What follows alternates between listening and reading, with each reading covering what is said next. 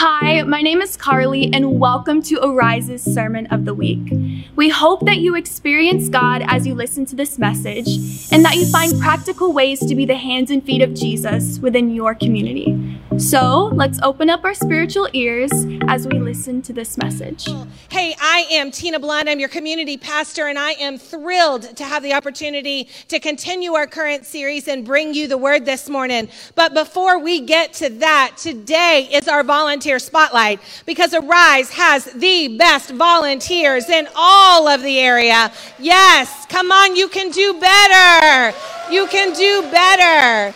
Y'all are amazing. And on the first Sunday of every month, we like to spotlight our volunteers. And so today, we are going to spotlight one of our volunteers that if he doesn't do what he does, if he doesn't take fabulous snapshots, our social media will not pop. Will you put your hands together as we celebrate Kenny Winston?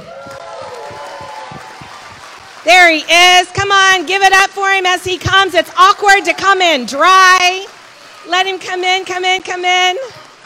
Kenny is one of our photographers that takes pictures during our services. And so we love our corny, cheesy gifts around here. We got him a box of Rice Krispies because it's all about the snap, the crackle, and the pop. Come on, give it up for Kenny. Thank you so much. Hey, there's something else that we are celebrating today, and we leaked it, we dripped it just a little bit on social media this week, so some of you may have already seen it, but just in case you haven't, we received the honor this week of being recognized by Outreach Magazine as the 56th fastest growing church in the country. What that means, here's why we get excited about that, because we are advancing the kingdom together, right? And that's what we get excited about. Man, doesn't it feel good to get recognized, right? So like Kenny just got recognized as our volunteer spotlight, and Arise was just recognized by Outreach Magazine. Doesn't it feel good to get recognized? I mean, some of us really like it kind of loud and proud and in front of a crowd when we're recognized. And others of us like, just tell me I'm doing a good job privately. And you know, that's the beauty of the Word of God. The beauty of the Word of God is that it is filled with so much encouragement. And it's filled with so much affirmation. And sometimes when you read it, does this ever happen to you? The words just leap off the page and they're life-giving to you. Does that ever happen to you? And you're like, God, I needed to hear, good job. I needed to hear it. But you know what? Sometimes the Word of God isn't that warm, fuzzy stroke. Sometimes the Word of God is hard. And it's tough to swallow, and it steps all over our toes. And you know, we're in a series right now called It's the End of the World as We Know It. And I love those words, as we know it, because whether we like it or not, our world is changing. You know, once upon a time, the church was the center of the community.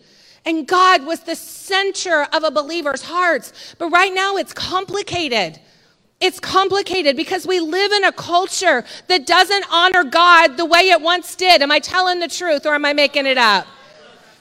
It's hard out there to be a believer. It's hard out there. And you know, when God speaks, he speaks and he says to us from great compassion, listen, I recognize that you're trying to be faithful. I recognize that you are serving me and you're doing all that you can. But he also speaks to us at times and he says, but you,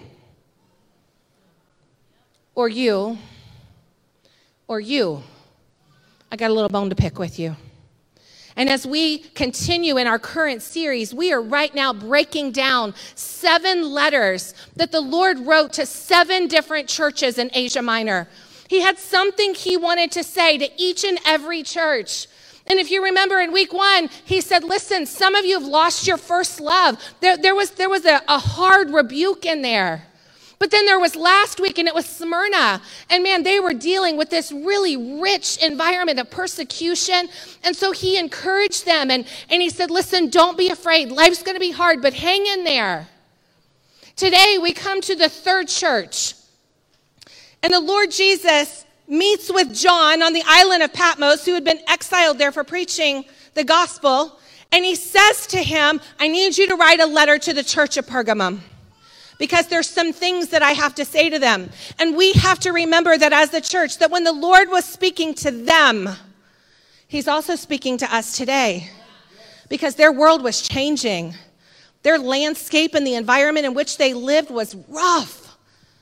And for some of us, we're right there with them.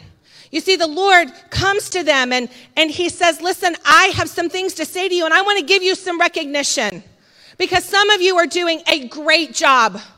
He says to them, some of you are doing a great job. In fact, let's look at his letter right now in Revelation chapter 2, beginning in verse 12. He speaks to the church of Pergamum, and he says to the angel of the church in Pergamum, I want you to write these words. He's telling John, I want you to write these words. These are the words of him who has this sharp, double-edged sword. Let's just pause there. He says, I want you to know that when I speak, there's a double-edged sword coming out of my mouth. And he says, and when I speak, I'm going to bring you some words, and man, they're going to comfort you. They're going to cut you in all the places you need to bleed in the right ways. But I'm also going to turn that sword. And for some of you, you're going to get the other side of it. And it's going to cut open some places inside of you that are infected and polluted and that need to be spilled out so that I can pour new wine into you, so that I can pour new blood into you. And so he tells them right out of the gate, this is who's speaking. I think in Star Wars, they say something like this, remember who your father is. I don't know if that's true or not. I don't watch Star Wars. I might have just made it up. But that's what he's saying here. Remember who your father is. I'm the one who has the sharp double-edged sword. And then he says to them, I know where you live. You ever feel like God didn't know where you lived? Like he just didn't know what you were going through? Did you ever feel like, God, you have no idea. I don't hear you. I don't see you. I don't feel you. And God says in this, listen, I know where you live. I know what you're going through. You know why I know what you're going through? Because you live where Satan has his throne. That's where you live. You're not living in a city where I'm on the throne. He says you're living in a city where Satan is on the throne. And then he goes on and he says this. He said, yet, you've remained true to my name. You've remained true to my name. See, that was a big deal. That was a really big deal in Pergamum. Because see, in Pergamum, they worship gods of all kinds of names. See, this was a territory that was made up of Rome. It was a territory that was made up of the Greeks. It was a territory that was made up of the Jews. And collectively, they worshiped little gods and goddesses by every kind of name. They worshiped Zeus. They worshiped Asclepios, which was the god of healing. They worshiped the god of Demeter, which was the god of revelry and wine. They worshiped Athena, which was the god of wisdom. They worshiped all of these different gods. There were 220 acres that made up Pergamum, and there were no less than 12 different temples. And the people would go around and they would worship when they needed provision, and they would worship when they needed healing. And they would worship at this idol when they wanted to get a little wild and frisky. And then there was the Church of Jesus Christ, who didn't worship all of those gods and goddesses. They worshiped the one true God, Jehovah. And so he says to them, he says, I know where you live, where Satan has his throne, yet you have remained true to my name. To my name. He says to them, you did not renounce your faith in me, not even in the days of Antipas, my faithful witness, who was put to death in your city where Satan lives. You see, before we go any further, Antipas, let's talk about him. He was a bishop. He was like a pastor of pastors. He was like Pastor Brent over this area. And he said, I'm not going to that temple and worshiping. And I'm not going to that temple and worshiping. And more than that, I'm going to tell my people that when they dabble and they come to church, but then they stop by the healing temple on their way home, that they're wrong. And so because Romans were in charge, because that Pergamum was such an influential city, because the government of Rome was literally set up there in Pergamum, they were really familiar, this church was, as they're listening to Jesus talk to them about the sword of Rome. You see, it was said that in Rome, there was another sword. There was a sword that the Roman government could use to kill anybody and everybody who got out of alignment. When you said, yes, I'm going to church, but then I'm going to go drink a little bit at the football party, when I'm going to go party a little bit at the club Sunday night, when I'm going to go, take a little bit of this to shave off my anxiety, when they began to stop at all of the other temples on their way home, or they didn't, Rome said, I'm going to take you out with this sword. I don't like you. I'm going to take you out with my sword. And so they knew what God meant when he talked about in this letter that Antipas had been murdered. Because Antipas said, we can't dabble on both sides of the fence. You're either all in or you need to get out. And so they understood it. In fact, here's what was so interesting about the sword of Rome, is that the Roman governor liked to intimidate the citizens, especially the Christians. And so they would take the person that was being about to be murdered, the person who hadn't shown respect to the other gods and goddesses, and they would parade them through the city. And they would put guards around him, and they would stand with the sword out in front as a way of intimidating and humiliating the people. And so God is so proud of them right here. He's so proud of them. And he said, listen, in spite of the fact that all of that is happening, in spite of the fact that they killed your beloved Antipas, you have been faithful to my name. And man, that feels good. Can you put yourself in their seats for a minute? Can you just go, man, that feels so good to know that God sees you, that he sees what you're going through, that he knows that you've been faithful? Can you just feel it for just a moment? But then the angel of the Church of Pergamum, the pastor, takes a breath because the second half of the letter is coming. And the second half of the letter begins with the Lord saying these words, nevertheless. Nevertheless, I have a few things against you. He says, nevertheless, I have a few things against you. Yes, you've been faithful. Yes, you've held fast to my name. But there's more. He says, I have a few things against those of you who hold to the teaching of Balaam, who taught Balak to entice the Israelites to sin so that they ate food sacrificed to idols and committed sexual immorality. Likewise, he says, you have those that hold to the teaching of the Nicolaitans, and the Nicolaitans believed that you could serve multiple gods.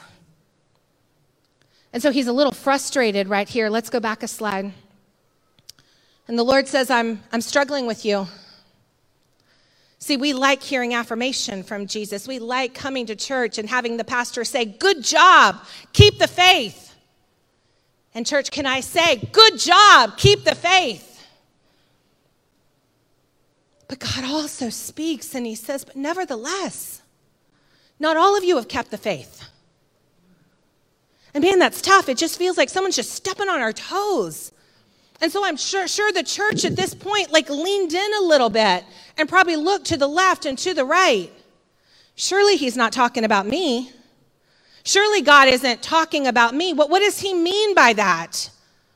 You see, in Numbers chapter 22, the Lord actually unpacks what he was talking about here. You see, it was a time in history that the Israelites were making their way towards the promised land. The first generation of them had died. The second generation had grown up. And now they're on the way. But they had to go through this land called Moab. And the king of Moab, King Balak, man, he didn't like the Israelites. And so he went to this prophet, some of them call a sorcerer by the name of Balaam, that the Lord's talking about here. And he said, hey, could you help a brother out? Could you just put a little curse on the Israelites? Because, man, I've heard they're powerful, and they're about to come through my city, and I need them to not take out my city as they come through my city. And so Balaam says, all right, let me ask the Lord, Lord, what do you think? He's offering me some money here. There's some prestige in this. What do you think? Can I put a curse on him? The Lord says, no, you cannot curse the Israelites because you cannot curse what I have blessed. And they were a blessed people. And so Balaam, he goes back to King Balak, and he's like, King, so sorry, God said, no, I can't do that. And you would have thought that was the end of the conversation. But the king was motivated. So he kept approaching Balaam. So go back to God and ask him again. Go back to God and ask him again. Now, some might make you just pause for a minute. If God already said no, why did he keep asking? For the same reason you and I do. Because we don't like being told no for an answer. We want what we want, and there was a reward for him there. And so after a couple of encounters going back and forth with God, there was this whole encounter that played out with a talking donkey. You should read it in your Bible. It's really cool. God says, I said no. Well, then why was the Lord unhappy with the Church of Pergamum? Why was he not happy with them? Well, here's the thing. Balaam discovered if you cannot curse someone, do everything in your power to corrupt them. And so he speaks and he says, I'm not happy with you because of what Balaam taught Balak. You see, Balaam went to him and said, listen, I can't curse them, but here's what can happen. You can send your Moabite women in, and the Israelite men are going to be susceptible to them. And it's going to be a slow fade, right? There's going to be a slow moving of compromise happening here. At first, the ladies are going to cook them up something nice, maybe some meatloaf and mashed potatoes, maybe some macaroni and cheese or Salisbury steak, maybe just steak and a baked potato. Well, what's so wrong with that? Here's what's wrong with that. They put it on a plate, and they said, Baal, God of the Moabites, would you bless this food? And then they handed it to God's people, and God's people ate it. And that little nibble began to turn into a little nibble on those Moabite women's ears. And before you know it, they were marrying Moabite women and leading a life of idolatry. And the Lord is upset with them. He says, listen, there's a problem here. There is a problem here. And the same problem that was happening here in the Israelites was happening in Pergamum. The same problem. The Christians were being tempted to give in to idolatry. And that's why the Lord speaks. And he says to them, listen, I know where you live. You live where Satan has his throne. And in doing so, he says to them what he says to us. He says, church, this is not your home. Your address might read Brandon or Valrico or Tampa or Riverview, but he says to us, this is not your home. It's exactly what he was saying to Pergamum. I know that you have put roots here. I know that you have traveled and you've planted a church here. And I know that this is where you're worshiping, but this is not your home. Scripture tells us that we are citizens of heaven, not earth. And he says, and I'm really frustrated with you because there are some of you that are acting like this is your home. And man, you are out for all you can get. I want the pleasures of the community. I want the power of the community. I want the money of the community. I want the peace of the community. And I still just want to be able to go to church on Sunday. And unfortunately, the world we live in isn't that much different than the world they were living in. I know because when I first became a believer, I truly thought, in fact, I made it a conviction that said, all right, God, you get my Sunday, but I get my Monday through Saturday. And I will worship you and I'll put my hands in the air and I'll shout hallelujah, amen. God is good all the time. God is so, so good. But Monday through Saturday, I'm going to live any way I want. And that's what the Lord is saying here.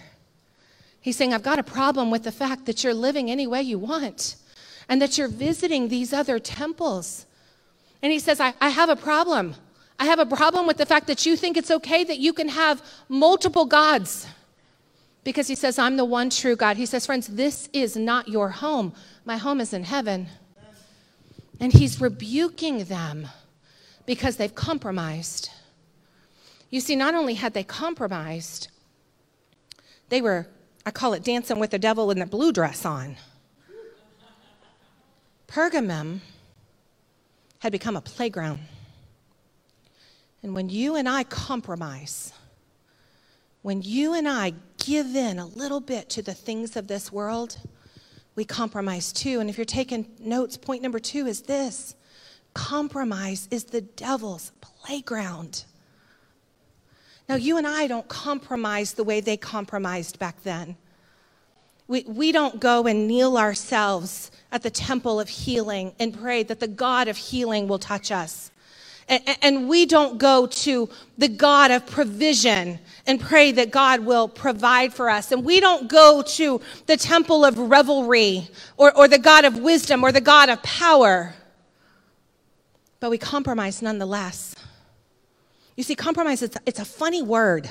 Because if you look it up by definition, the first part of the definition is simply this: you give a little, and I give a little, and we get happy in the middle. But then there's this other definition of compromise. This other definition of compromise says that there's a standard, and that anything that doesn't come up to it is a compromise. God set a standard for the Church of Pergamum. He said, I am the one true God.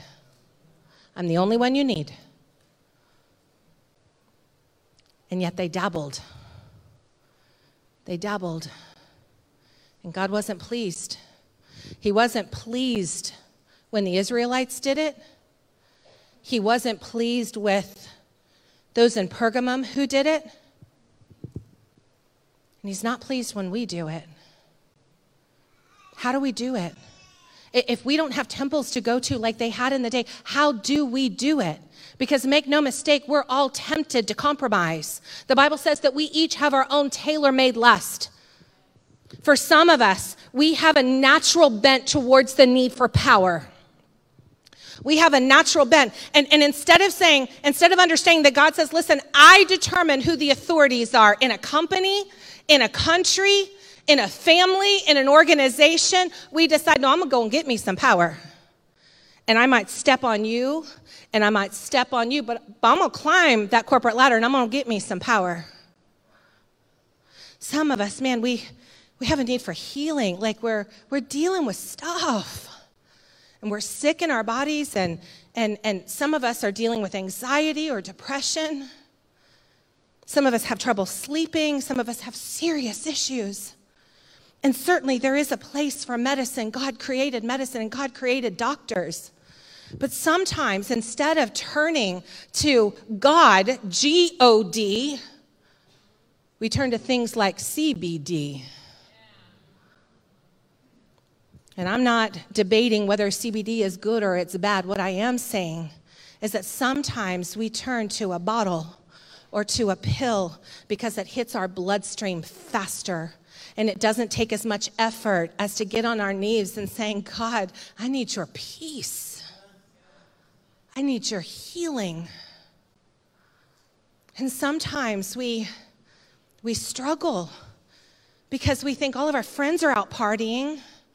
All of our friends are out having a good time. Why can't we? And see, that's what leads to compromise, is the belief that we're missing out. It's the belief that God isn't enough. It's a belief that God can't do what he says he can do, even though he's proven it again and again and again. And so we compromise. And at first, it begins in our heart. It begins in our heart. So let's just think about it for a moment. Why? Why did the Church of Pergamum compromise? Why? Why did they give in, as the Lord said? Why were they holding to the teachings that it's okay to visit these other gods, so to speak? Well, it's the same reason you and I do. Man, we get tired of feeling like an outcast. We get tired of being made fun of by our friends that don't believe in Jesus. We're tired of having them roll their eyes at us when we don't laugh at the joke that they just told, or when we're not comfortable going to the places that they're going. When we have a position of a political nature or a social nature and we post it on Facebook. You're like, I'm tired of the persecution. I'm tired of being threatened by somebody's sword, or at least the sword of their tongue. That's why they gave in, because they were human. And that's why you and I give in as well, because we're human too. Because we forget that God is the author of life, that he is able to sustain us and meet every need we have.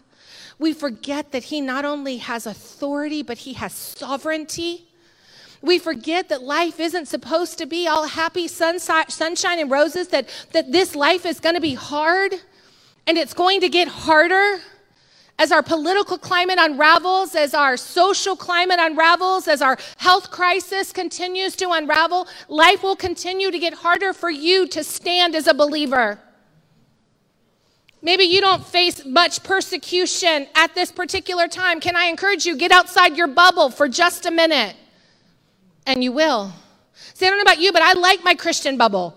I'm safe inside my bubble. People like me inside of my bubble. People don't give me grief inside of my bubble. I can say God is good, and I'm most safe in that environment. But when I step outside of that bubble and I take a stand for my faith, there's a sword waiting for me. Do you ever feel like there's a sword just waiting for you? Just waiting for you? God says, I get it. I know where you live. I know where you live. You live in a place where the enemy is still on the throne.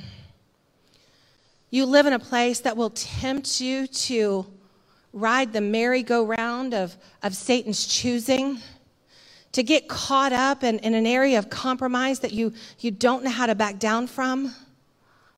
He will fill you with condemnation and guilt.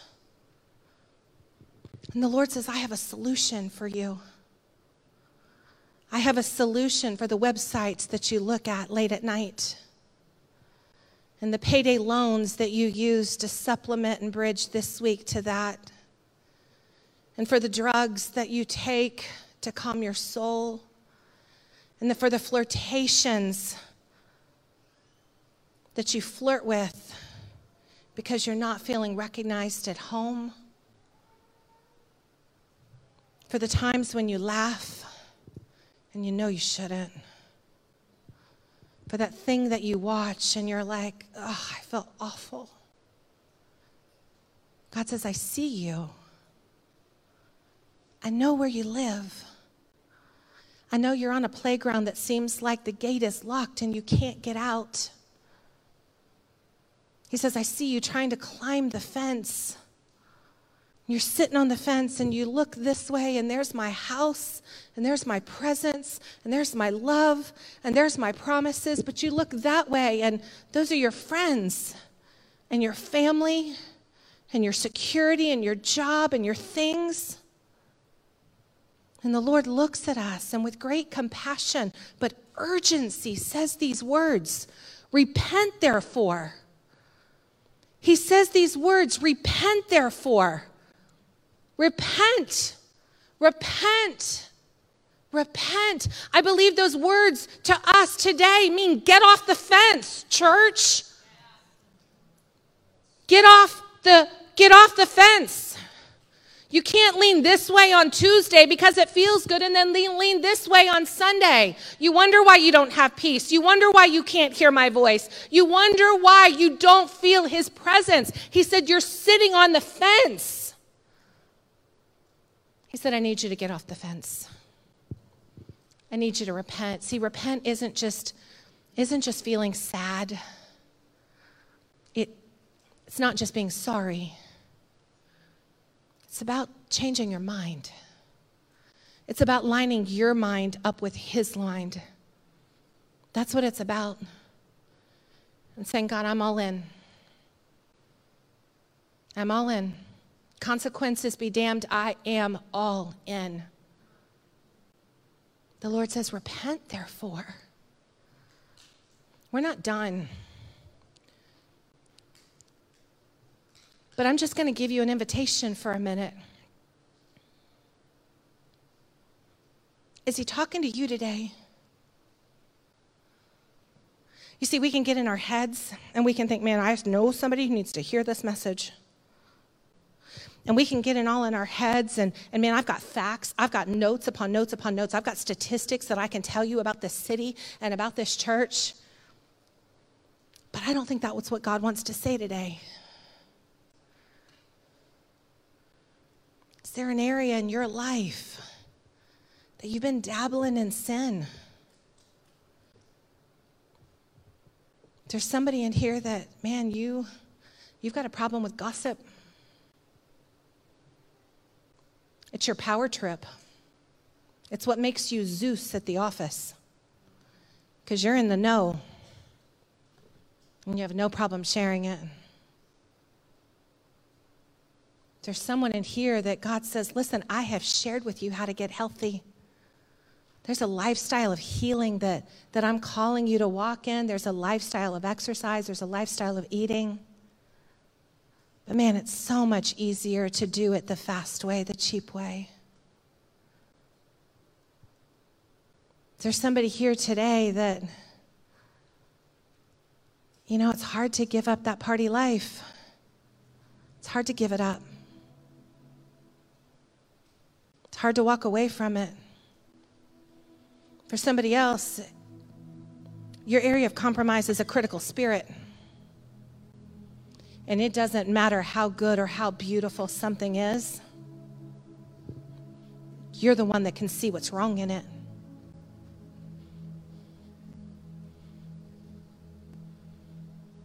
There's a standard that God's called us to live. There's a standard that he's called us to rise to. And it doesn't mean that we can't have a good time, because I don't know about you, but I've had an amazing time at times in God's presence. I mean, there ain't no party like a Holy Ghost party. My partying just looks different than the way it did a few years ago. And God says to his church, repent therefore. Now I recognize in a room of this size, some of you are like those in Pergamum who God said, listen, you've been faithful. And I'm so proud of you. There are some of you in this room that's your word this morning. You need to hear that recognition. You need to hear that affirmation. You need to hear, God, I've been holding on and holding out and resisting and proclaiming your goodness. And if that's you this morning, God's word to you says, well done. I'm so proud of you. Nevertheless, there are some of us in this room, man, we haven't been a very good husband or wife or parent or friend or child of the Most High God.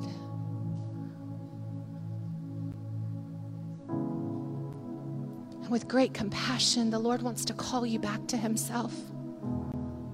With great compassion, the Lord says, come to me, all who are weary and heavy laden with sins and burdens that are too heavy for you to carry. And I will give you rest. Can you just take a moment right where you are? You don't have to stand up. Just close your eyes. Just shut yourself in with God for a moment. Have you been giving him lip service? Have you been giving him excuses? Have you been compromising in little bitty ways?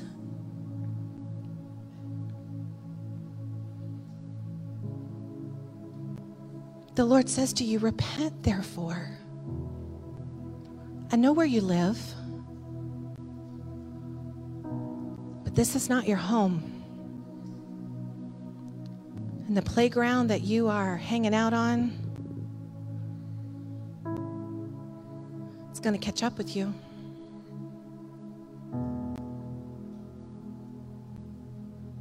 I don't need you to raise your hands. I don't need to do an altar call. I need to give you the opportunity to make it right with God. To say, God, I'm sorry.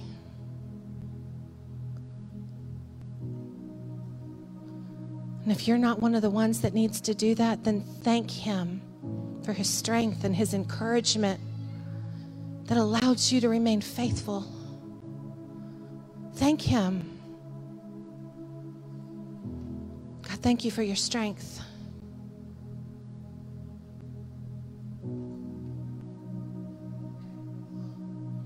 Repent, therefore.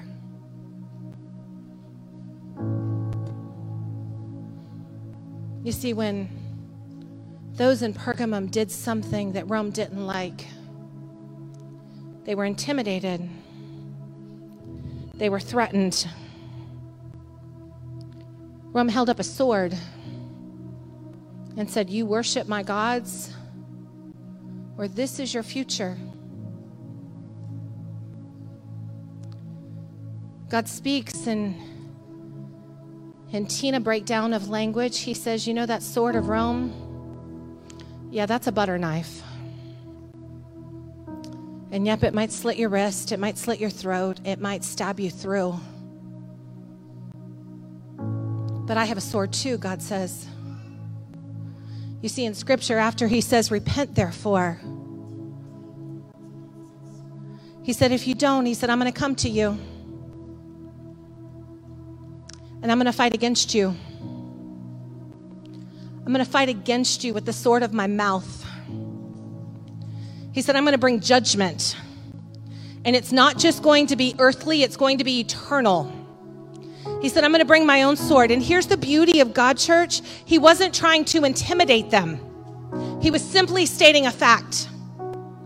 He was simply speaking truth. He's saying there is going to come a day, and this sword is going to be the threshing floor. It's going to meet you there, and it's going to split the wheat from the chaff. And it's going to say, you who act like you follow me, who act like you're all in, you go there.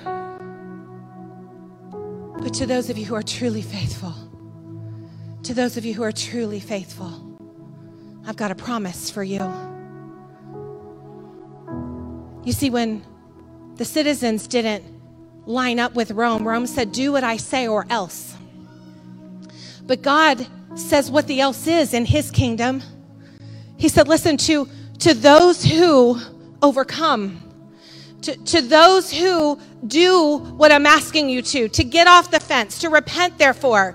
He says, listen, two things are going to happen. He said, I'm going to give you some hidden manna. He said, I'm going to give you that thing that you have been seeking elsewhere from me. That thing that you're like, listen, I'm lonely, God. I'm looking for love. I'm going to the temple reverie. God says, I'm going to give you some of that. I'm going to meet your need. And for those of you who have been going to the temple of provision, God says, I'm going to give you some hidden manna. Manna was heavenly bread. The Israelites received it when there was nothing to eat, when they couldn't generate it, when they couldn't create it. God gave them manna, and He says, I'm going to give you manna. Because that temple that you're worshiping at, it's a false god. It can't give you anything. But I can meet your needs. He's promising them the bread of life, life itself.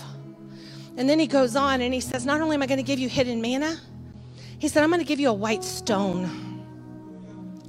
And it's going to have a new name written on it, known only to the one who gets it. Now, in our world, stones don't mean a whole lot to us. But in this day and age, if you were to be invited to a gala of sorts, to an emperor's ball, your invitation wouldn't come on paper. It would come on a stone. And it would have your name engraved on it.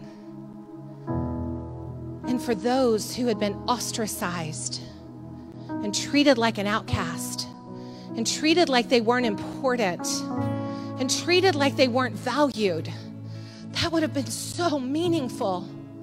It would have been a promise that one day they were going to go to the only dinner party that ever really matters. They were going to sit with the only host that ever really mattered. that they were going to sit with Jesus because their name was written in stone in the Lamb's book of life. And they would have life to look forward to. God speaks through his letter to the Church of Pergamum. He says, I know where you live. I know what you're going through. I know you're dabbling on the playground of Satan. And I'm telling you today that it's time to get off the fence. He says, I've got all you need. Everything you need, I've got, I can give you. And if you will get off the fence and you will trust in me, not only will I meet your needs today, I'm going to secure your seat at my table for eternity.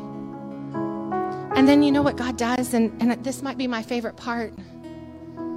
Because God knows that we're human. And I don't know about you, but during the times that I have compromised, man, am I wrecked with guilt and shame. And man, I can't even lift my hands, let alone my head, because I know that I have fallen short of the glory of God. I have fallen short of the standard that God set and empowered me, that I've heard his voice when he said, Tina, that's fire, don't go there. And I went there. And he knows that we struggle there. And so the beauty of that white stone is this, that had another meaning. You see, when people were in a court of law, the jury would be given 2 stones. They would give every juror a black stone and they would give them a white stone. And after they had heard the whole case, the jury would decide whether or not that person was guilty or innocent. And if they were guilty, they would take the black stone and they would either hand it to the defendant or they would just toss it on the ground and they would say, guilty. And see, that's what the enemy does. The enemy knows where we struggle because not only is this his home, he's peeking in the windows of our homes. And he knows it, and so he begins to bring condemnation. And we think, I can't get free.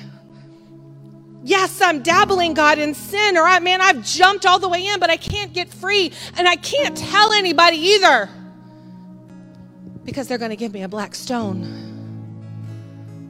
But you see, in the other pocket, come on, somebody, in the other pocket, there was a white stone.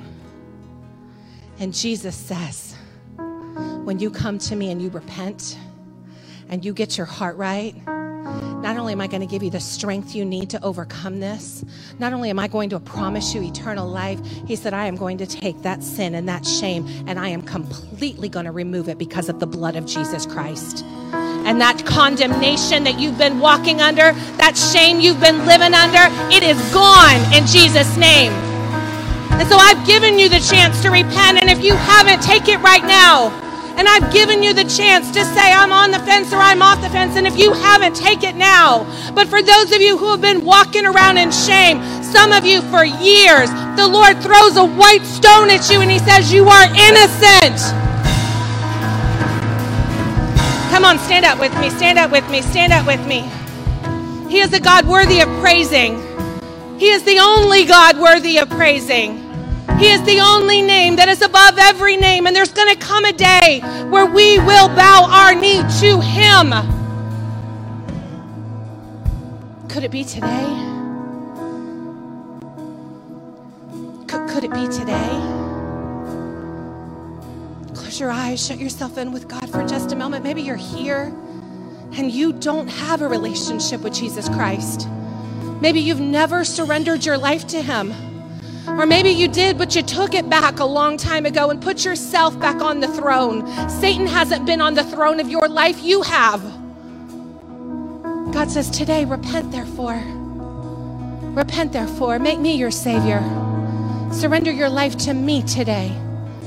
Let me write your name in stone so that you can seat with me in heavenly places. If you're here today, heads are bowed, eyes are closed, and God is speaking to you today and you want to surrender your life to Jesus Christ, would you just lift your hand to heaven? Would you just acknowledge him today? I see your hand, I see your hand, I see your hand, I see your hand. Praise God, hallelujah. People are coming home today, church. People are getting right today, church. Just everybody repeat after me. Heavenly Father, I admit I'm a sinner, but I accept Jesus Christ and the work he did on the cross for my sins. Today, I surrender my life to Jesus Christ and I make him my Lord and Savior. Come on, somebody, put your hands together and just praise the Lord today.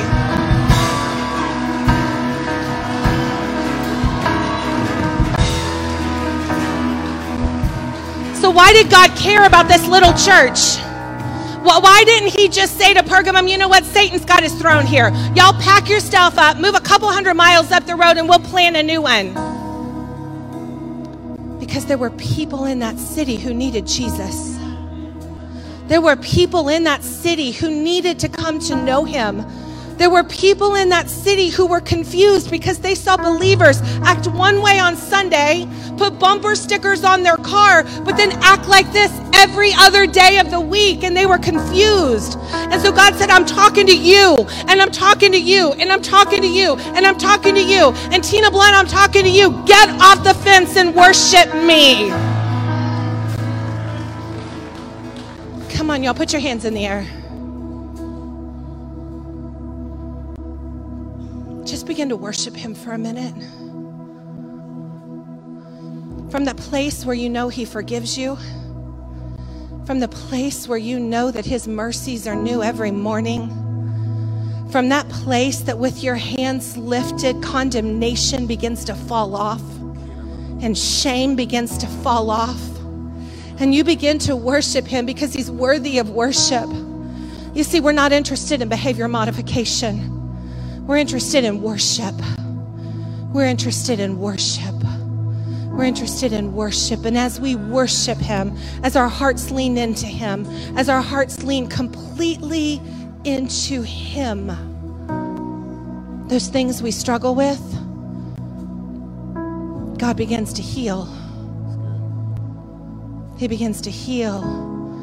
And so as the worship team begins to play behind me, I'm just going to begin to prophesy that in this room right now, pornography goes in Jesus' name. And in this room, lying goes in Jesus' name. And in this room, gossip goes in Jesus' name. And in this room, the lust of the flesh goes in Jesus' name. And in this room, immorality goes in Jesus' name. And if you're struggling and I haven't named yours, then you just release it from your mouth. This goes. I will not partner with you anymore. Call it for what it is. It's a spirit. And I will not partner with you anymore. Open your mouths and use your voices today. I will not partner with you anymore. God, let healing come. Let healing come. Anger goes right now in Jesus' name. And raging goes right now in Jesus' name. And meanness goes right now in Jesus' name. And homosexuality goes right now in Jesus' name. And infidelity goes right now in Jesus' name. And sickness goes right now in Jesus' name. And healing comes. And God's Spirit comes. And his presence comes. And his holiness comes. And the wind of his love comes. It comes. It comes. It comes in waves. It comes in waves. It comes in waves. And he's worthy of worship. He's worthy of worship. He's worthy of worship. There's a world that needs reached. And he needs you to reach it. He needs a pure bride. A bride dressed in white to reach it. We've got to ask him, Lord, commission my soul, Lord. I've been playing with fire, but I want to play with a different kind of fire. I want to play with your fire. I want to walk in purification and holiness. And I want to reach the lost. You matter. You matter. Hey guys, wasn't that such an amazing message? If you enjoyed it, be sure to subscribe to our YouTube channel and to follow our podcast. Also, make sure to share this with your friends on social media and use the hashtag #MyAriseChurch. For more information or to give to this ministry, go to MyAriseChurch.